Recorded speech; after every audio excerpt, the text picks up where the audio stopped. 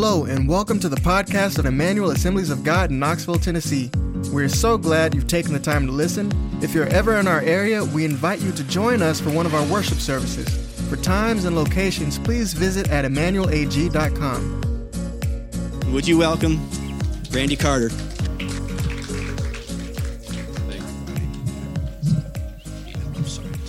Good morning. Wow, it's good to be here. And it's been a while. And Nancy and I have been traveling, and the Lord's been doing some great things. And thank you for your gift last fall to help us in Tanzania. You helped build a church planting school. The church planting school would train about, there's 3 semesters a year, and trains about 60 pastors who go out and start brand new churches. So this morning, well, it's already over now because they're ahead of us, but today there were 60 new churches in Tanzania partly because of your faithfulness.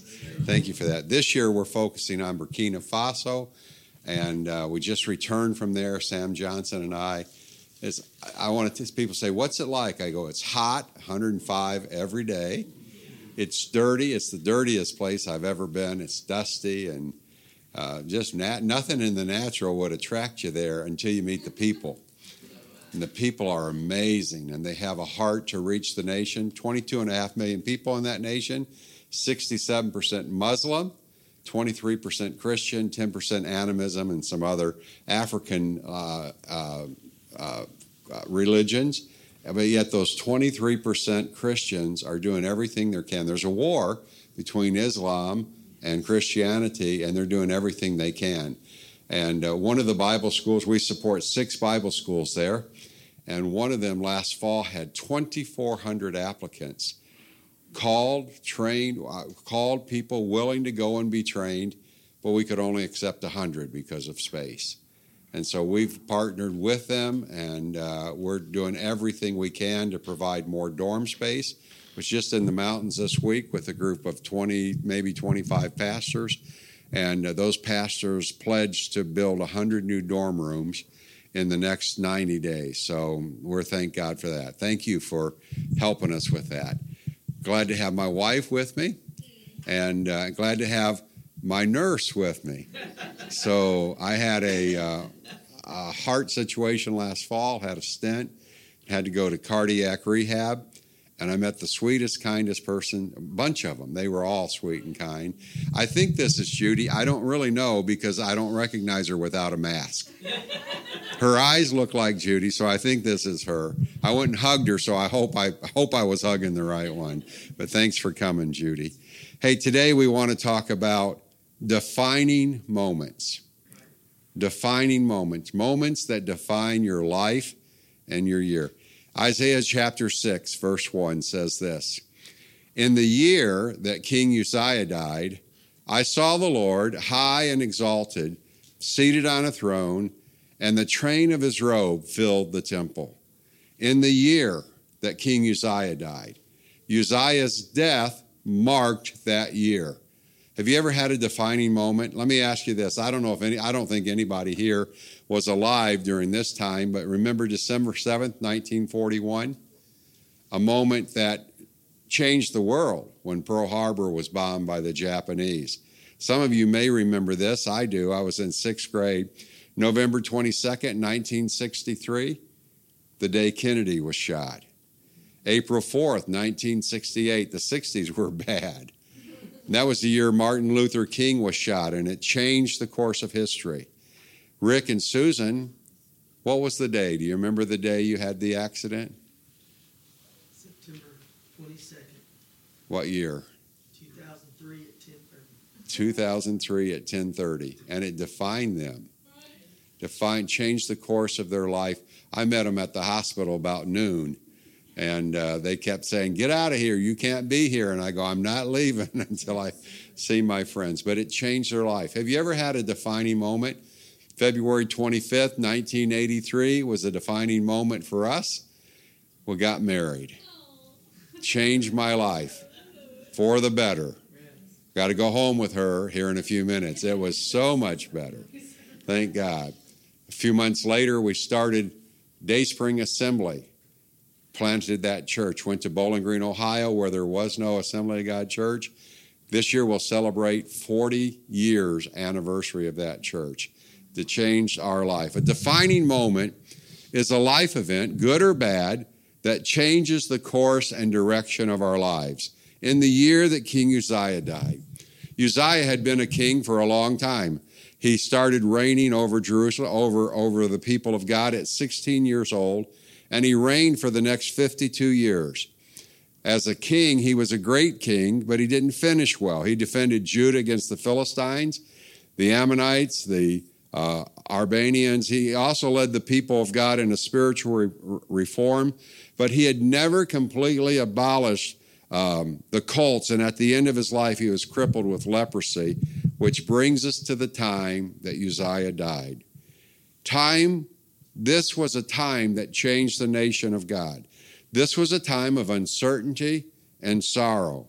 Uzziah's death was an emotional, overwhelming experience that changed everybody that was part of that time. Maybe you're in the midst. In fact, I believe that some of you, in fact, maybe many of us, are in defining moments even at the time we speak this morning. Maybe it's something in your marriage. Maybe it's something in your career. Maybe it's something with your kids. Maybe it's an economic thing. It's a defining moment. Defining moments are a part of life. Moses had a defining moment at the burning bush. David had a defining moment when he heard Goliath challenging the people of God. Saul in the New Testament had a defining moment on the road to Damascus. Let me share some truths with you this morning about defining moments. And the first truth is this: you don't get to choose when or how defining moments will present themselves. I hate that. Don't you hate that? When you like to say to the Lord, Lord, this was not a good year to be a defining moment. It's just not a good time. We don't get to choose how or when defining moments present themselves, but we do get to choose how they will define us. Let me say that again, because I don't think you caught it. We don't get to choose how or when they define us, but we do get to choose how they define us. Will they make you bitter or better? Will you mourn the passing of one season or rejoice at the beginning of a new season?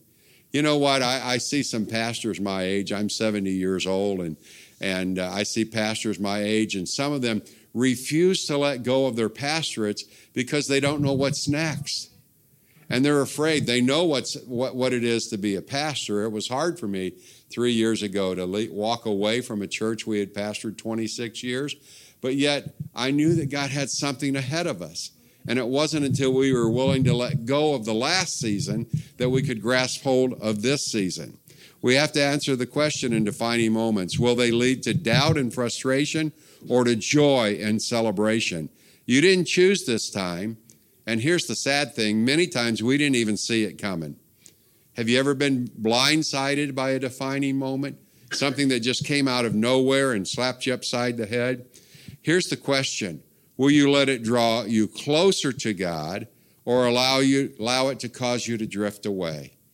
Will you keep your eyes on who and what you are losing, or look to God to see who he is sending? See, they had their eyes on Uzziah because he had been a king that they looked to. But God had something new for them, and they had to get their eyes off that. The second truth is this: God's purposes for our defining moments become clear in his presence. Have you ever been in a time when you just didn't understand? You're going, Lord, what's going on? Why are we going through this? COVID was a defining moment for all of us. We retired thinking we were going to Europe to spend 2 months in the Canary Islands filling in. Hey, we were willing to go to the Canary Islands for 2 months, you know. I mean, we were going to go to Brussels after that for 2 months. Hey, land of chocolate, we were willing to go. You know what I'm saying? But then COVID hit. It smacked us upside the head, shut our country down, shut the world down. And we have to, we tried to figure out. I honestly couldn't understand why God let that happen. You find the answer in his presence. Listen to this scripture. Isaiah 6:1 again through verse 3. In the year that King Uzziah died, I saw the Lord. So important. What are you seeing in your defining moment? Isaiah saw the Lord high and exalted, seated on a throne, and the train of his robe filled the temple. Above him were seraphim, each with 6 wings. With 2 wings they covered their faces, and with 2 they covered their feet, and with 2 they were flying. And they were calling to one another, Holy, holy, holy is the Lord Almighty. The whole earth is full of his glory. You find the purpose of God for your defining moment in the presence of God. God's presence brings focus to what it is he's trying to say to you. Here's the problem. We want to put our eyes on the thing that we think is the defining moment instead of on the one that's going to take us through, that's going to actually define the moment and take us through the moment. God wanted Isaiah, listen to this, God wanted Isaiah to take his eyes off the king, Uzziah, so that he could see the King of Kings and the Lord of Lords. You can't see both at the same time. And it's our human nature to look at natural things as our source instead of looking to the supernatural. God had used Uzziah as a conduit to bring his favor and blessings to his people. But Uzziah was not the source. He was just a conduit through which God flowed. Uzziah was only a delivery boy. It's our tendency to be like the children of Israel and to want a king instead of being happy with the King of Kings and the Lord of Lords. When we were sharing with the church at the beginning of 2019, the end of January, we shared with our church that we would be resigning and retiring and moving to Knoxville at the end of the year. And some of the people got upset. They said, well, you've been our pastor. Some of them, I'd been their pastor their whole life. I dedicated them as babies. I'd baptized them in water. I performed their marriage. I dedicated their children. And they were looking to us, and they said, but you're the only pastor. I go, no, I'm a pastor, but God has the right pastor for the new season. But you can't find what God has next when you're holding on to what God had last. Oh, that's good. I'm going to say that again. You can't find what God has next when you're holding on and focused on what God had last. Let this defining moment focus your eyes on Jesus, not on people. People are not your source. God is your source. I love this verse in Hebrews chapter 12, verse 2. Fixing our eyes on Jesus. Everybody say those words with me. Fixing our eyes on Jesus, the pioneer and perfecter of our faith. For the joy set before him, he endured the cross, scorning its shame, and sat down at the right hand of the throne of God. Let this defining moment fix your eyes on Jesus. Quit looking to people. Now, I know it's easier for me to say that than it is to actually do it when I'm in a defining moment. But that's what God wants. Another truth is this. Defining moments show us who God is. In the midst of defining moments are when you're going to really come to grips with who God is. I already read it. Let me read it one more time. In the year that King Uzziah died, that defining moment, I saw the Lord. And what did he see? He saw the Lord high and exalted, seated on a throne, and the train of his robe filled the temple. Those verses, that verse tells us the first thing we need to know about God, and it's this. God is in control. In the midst of your defining moment, where is God? He's seated on the throne. Notice that he's not sitting on the edge of his chair. He's not standing up, wringing his hands, walking around in despair. He's seated. Why is he seated? Because he's in control. Because he knows not only the defining moment and what you're going through now, he knows the results of the defining moment. And what he sees is good. Someone mentioned it, this young lady here mentioned it when she was sharing after that last song. Her favorite verse is Romans 8:28. I've never heard anybody say that when they were going through a defining moment. For God makes all things, for we know that God makes all things work together, fit into a pattern, one translation says, for good. As she said, God doesn't make all things good, but he makes them fit into a pattern for good. But the only people that ever quote that verse are the ones who just came through a defining moment. when you're going through it, you don't like it. Have you ever had somebody come up to you when you're going through stuff? You know what I'm talking about? Just going through a hard time. And they pull out Romans 8:28, and they always do it with a little nasal twang. And we know that all things work together for good. Holy, holy am I. It's true. We know it, but we forget it. But God wants us to be reminded today, He's in control.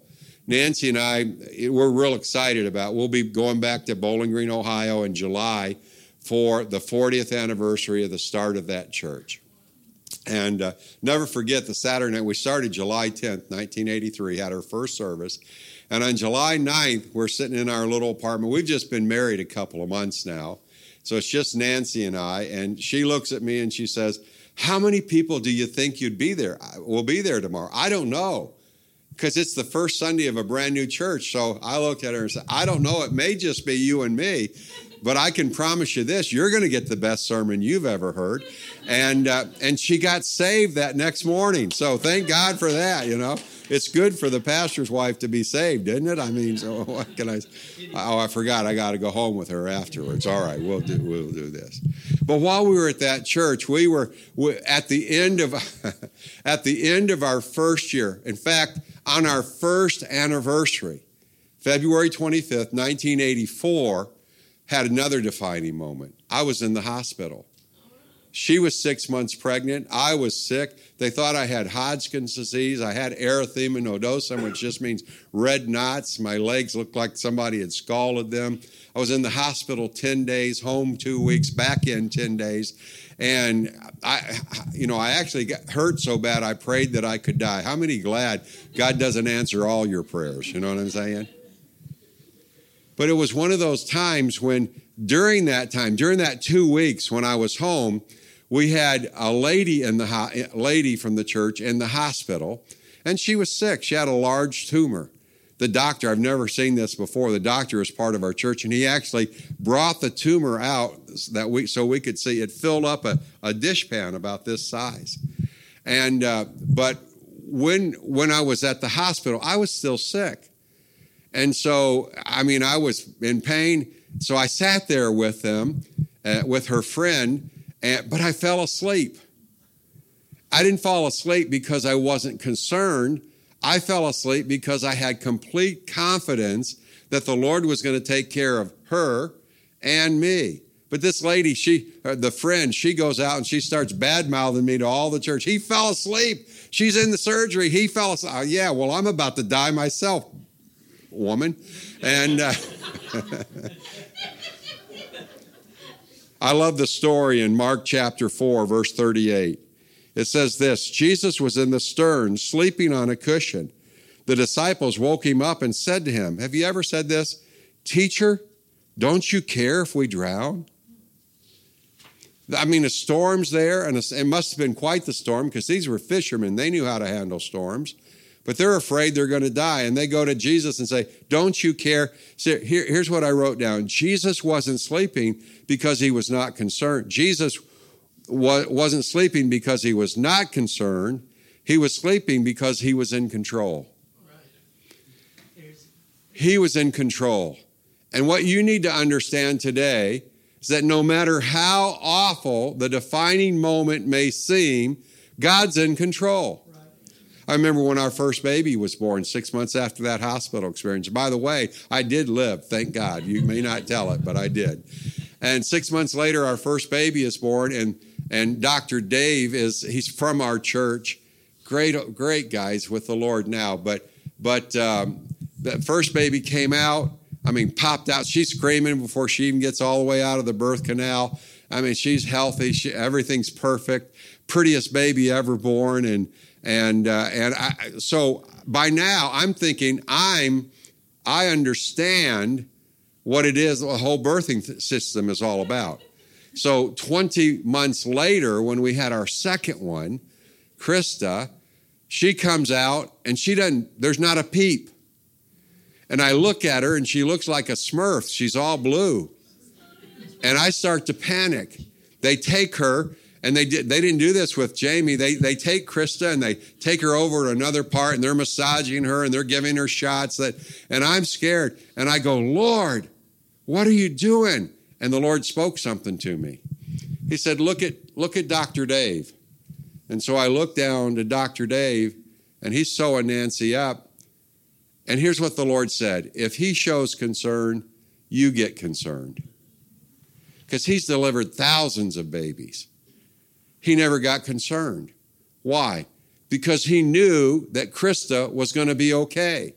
And when you know the end result, you don't have to worry that everything that could go wrong is going to go wrong because you know the end result. When you're going through your defining moment, if you keep your eyes on the Lord, you may not know how it's going to end. You probably don't know when it's going to end, but you do know this. In the end, God's going to come out on top. Because he's done it all throughout Scripture. We need to keep our eyes on the Lord during the defining moments, and if we do, we can be at peace during the process and not. How many of you have ever said something like this when you're going through a defining moment? Well, I know when I get through this, I'm going to laugh. Anybody ever say that? Well, if you know that you're going to laugh, why not laugh now? Why be so miserable now and making everybody around you so miserable? Why don't you just begin to rejoice in what you have the confidence of? And this is the confidence we have in him, that he who began a good work in you will carry it on into completion until the day of Christ. So first of all, during the defining moments, we see who God is. First of all, we see that he's in control. Second, we see that he's holy. And they were calling to one another, verse 3, holy, holy, holy is the Lord Almighty. The whole earth is full of his glory. I love the hymn. One of my favorite hymns is Holy, Holy, Holy, Lord God Almighty. Because it reminds us of who God is. And in his holiness reminds us that he is righteous and that he is good and that everything he does flows out of that righteousness and out of that goodness and out of his holiness. And because of that, we can trust that God will bring good out of what we're doing today. Going back to the verse, Romans 8:28, we know this, that God makes everything fit into a pattern for good. I use the illustration. I like to make chocolate chip cookies. I like cookies. Nancy doesn't like to make them, so I learned to make them. And they're pretty good. I've taken some to the staff at UT before. But you think about a chocolate chip cookie. What do you start with? For me, I crack the eggs. And I look at those raw eggs floating on the bottom of that bowl, and I go, I think I'll just eat the raw. No, how many of you know I don't do that? Raw eggs are for athletes that are dumb. All right? And then you put in what? Butter. And you look at the butter. Now, I have a niece, Carter, who's skinny as can be, and she loves to just eat butter. Can't believe her mom's a nurse practitioner. You think she'd know better. But I love butter on a hot biscuit. Oh, yeah. But butter, no way. I'm not going to eat that. And then you put in the sugar. Sugar is good. It's sweet. But you ever just want to get into the bag of white sugar and start taking a spoon and eating it? No, it'll turn your teeth on edge. But you put the butter and the sugar, the white sugar, the brown sugar, you put it all together, a little vanilla in there, stir it up, you add a little flour, you add a little oatmeal. Oh, you mix it all up, then I can eat it. Then I add the chocolate chips. I use milk chocolate chips and white chocolate chips, throw a little walnut in there, and I want to tell you the end result is good. All those things by themselves were not good. But when they all were mixed up, God used them for good. How many understand what I'm saying? And God will show you his goodness in the midst of your defining moment. But not only do defining moments show us who God is, defining moments show us who we are. It shows us who we are. Isaiah chapter 6, verse 4. At the sound of their voices, the doorposts and thresholds shook, and the temple was filled with smoke. Woe to me, I cried. I am ruined, for I am a man of unclean lips, and I live among a people of unclean lips. And my eyes have seen the King, the Lord Almighty. Then one of the seraphim flew to me with a live coal in his hand, which he had taken with tongs from the altar. And with it he touched my mouth and said, "See, this has touched your lips. Your guilt is taken away and your sin atoned for." Defining moments show us who we are. And if I look at these verses, I think 3 words define who we are: sinful, needful, but if you keep reading, hopeful. Sinful and needful, but hopeful. The closer we are to the presence of God, the more we recognize our need to him. See, I don't mind. You ever been around, you ever wonder why people stop coming to church? There's many reasons, but sometimes it's because they're doing things they know they shouldn't be doing. And they don't mind being in the presence of people, because we could always find somebody that we're better than if we want to act in comparison. But when we get into the sweet presence of God, like we were during the worship today, like we are even now, God's holiness reveals our sinfulness. And we feel guilty. But God doesn't allow that to happen so that we'll feel bad, so that we'll walk out feeling hopeless, so that we'll walk out in despair. God does that to point us to someone that is greater than ourselves. In God's holiness, we see our lowliness, but we also see his righteousness, and we see his goodness. Unfortunately, you ever notice how quickly self can rear its ugly head in times of defining moments?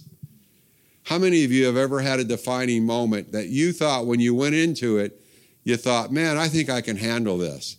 But the deeper you got in, the more you realized, I'm a mess. And I don't have what it takes to get me through this. That's what leaves us hopeless. But in God's presence, we find hope, because God sees our need. And what does he do? He doesn't belittle us for our need. He doesn't condemn us for our need. He meets our need. Look at verses 6 and 7 again. Then one of the seraphim flew to me with a live coal in his hand, which he had taken with tongs from the altar. And with it he touched my mouth and said, "See, this has touched your lips. Your guilt is taken away and your sin atoned for." What did Isaiah say? "Woe is me, for I am a man of unclean lips, and I dwell in the midst of a people of unclean lips." What is God's response? He takes a coal off the altars of heaven. Where does he place that coal? On the very thing Isaiah recognized he was guilty in, on his lips. Why did he do that? To purify those lips, to bring forgiveness, to bring wholeness. In the midst of your defining moment, God's grace will not only show you what you need in your life, but it will meet that need in your life. When you need grace, when Rick and Susan went through that in 2000, what'd you say it was, 3? In 2003, we were there. We walked with them through it, and we saw an incredible amount of grace poured out on their life. An incredible amount of favor poured out on their life. They wouldn't be here. Susan would not. We later, the guy that was the intern physician in the emergency room, the time she was brought in, ended up moving to Jackson and became part of our church. And one time they were at our house, and we were talking about that night, and Kent said, Trent, I always call him Kent, Trent said, we didn't even clean her up because we knew she had no chance of making it. But guess what? Here it is 20 years later, and she made it. Because God gave them what they didn't have in their own selves. They didn't have the strength. They didn't have that. But in the defining moment, God increased what they lacked, gave him more of themselves. And look at this incredible testimony of God's faithfulness. I'm telling you, every time I see them, I just want to break out in tears, partly because of looking at Rick, but because I love them so very deeply. But not only do defining moments reveal God, who God is. He's in charge and he's holy. Not only do defining moments reveal our need, but defining moments, if you'll follow it through, reveal our calling, reveal our purpose. I'd never heard that last song you guys sung, Honey in the Rock. I like that. Now, here's the problem. I won't remember the words except honey in a rock. And so for the next 3 weeks, every time Nancy and I get in the car, she'll be hearing me sing, "There's honey in the rock. There's honey in the rock." Because I'll just And she probably already memorized. But I do remember that one line, there's purpose in his plan. Is that what it was? Something like that. Is that what there's purpose in his plan? And there's always a purpose. And the ultimate purpose is God wants to take you through this defining moment to not only show you yourself and show you that your need of him, but he also wants to show you what his calling on your life is. Look at this. Look at this. Isaiah chapter 6, verse 8. Then I heard the voice of the Lord saying, whom shall I send, and who will go for us? And I said, here am I, send somebody else. No, that's the American answer, isn't it? Let me read it again. I heard the voice of the Lord saying, whom shall I send, and who will go for us? And I said, here am I, send me. In the year that King Uzziah died, Isaiah got into the presence of the Lord, and God revealed himself to him. God revealed who Isaiah truly was and touched him, and finally he reveals his callings. I love this.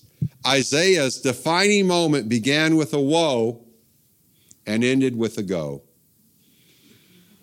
You hear that?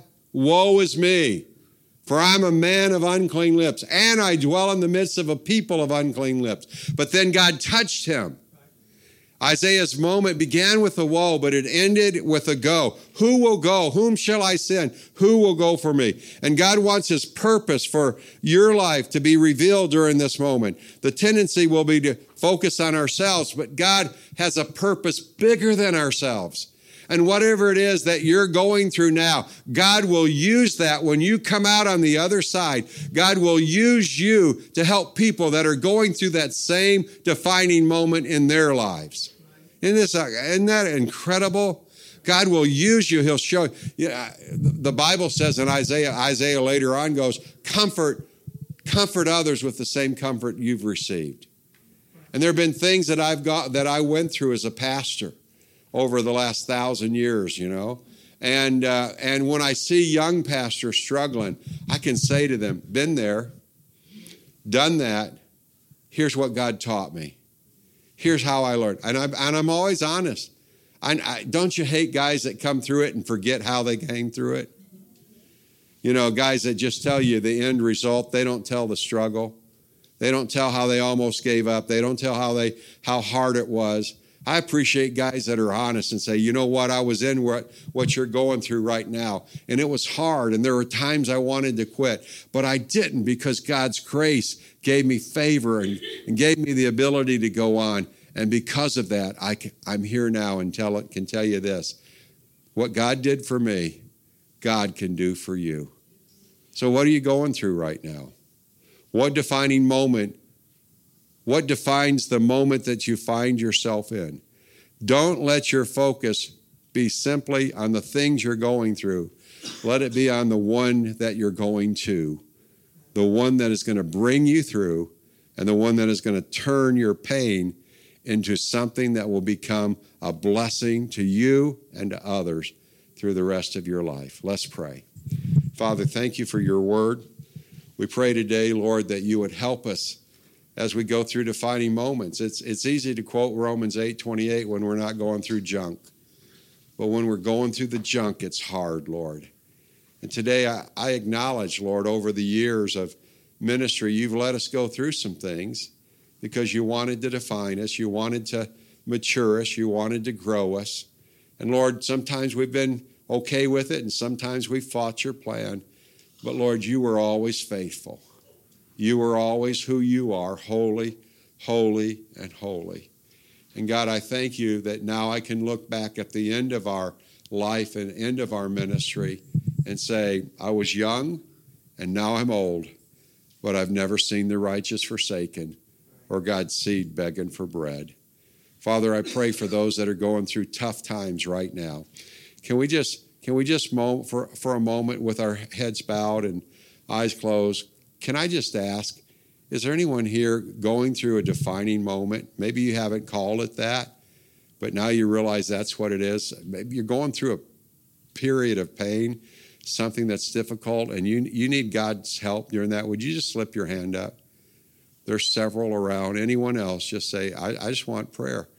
I just want prayer. Father, you see each and every one of these hands. And Lord God, you know, I don't know their names, but you do, Lord. You know us so well that you said even the very hairs of our head are numbered. That's how intimate you are with each and every one of us. And God, there's not a sparrow that falls to the ground that you don't notice. And Lord, how much more valuable are these that sit here today? Your people, you allowed your Son to die on a cross so that each and every one of us, Lord, could have forgiveness. And God, we can't help but remember what Paul said. And if God, who didn't even spare a son, if he cared that much for us that he didn't spare a son, how much more will he freely give us the Holy Spirit? Will he freely give us what we need to bring us through?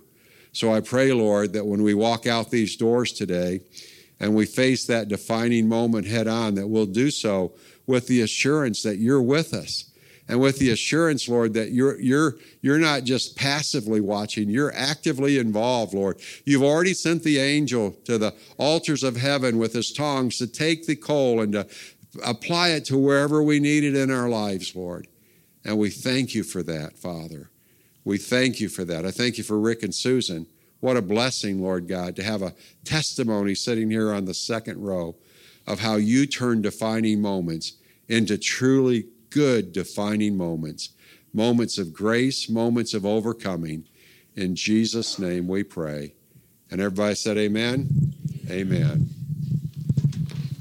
Amen. Can you show Pastor Andy appreciation? Thank you.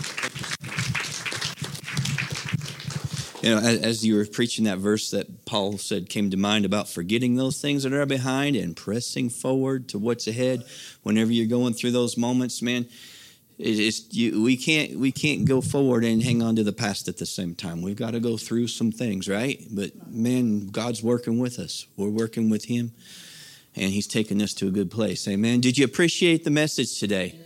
Thank you so much, Pastor. I remember when I first met them, they came here with Rick and Susan, and we got to go out to eat, and you're telling us about all these things that you're maybe going to do in Europe, but then the whole country closed down.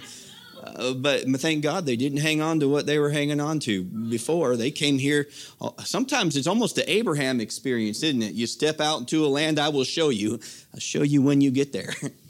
But man, what He's doing now is something that's beyond what you imagine, right? So praise God. So, I'm excited. One thing I would like to do, if you guys would stay with me for a second, is we're sending our youth to youth camp this week.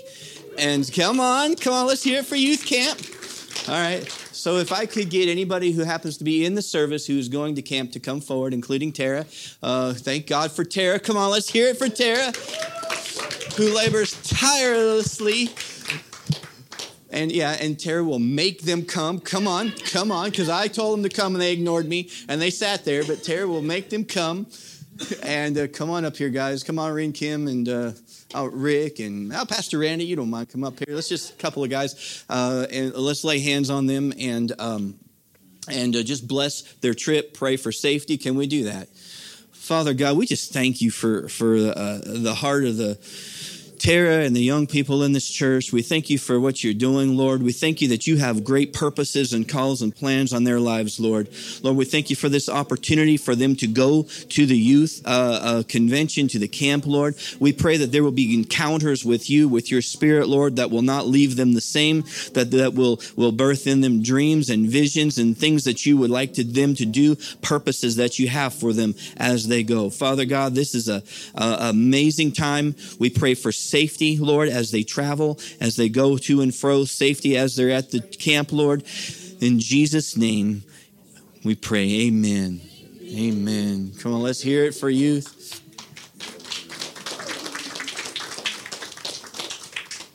Well, praise God. Well, we love y'all. Yeah, we love you. It's a great day today. Great day. Thank you, Pastor Randy. Thank you, everybody, for. Come on, it's not any one man's thing, is it? It's you all bring the Spirit of God with you, and I love just being in the presence of God together with His people. So with that, let me just dismiss in prayer, and we'll see you Wednesday night or next Sunday, whatever the case may be for you. Father God, we love you. We just thank you for this Oh, God, I just thank you for Emmanuel. I thank you for this church. I thank you for the hearts of the people here. And Lord, I just thank you for your continued blessing on us, knowing that you will watch over us and keep us and bring us back together again. In Jesus' name I pray, amen.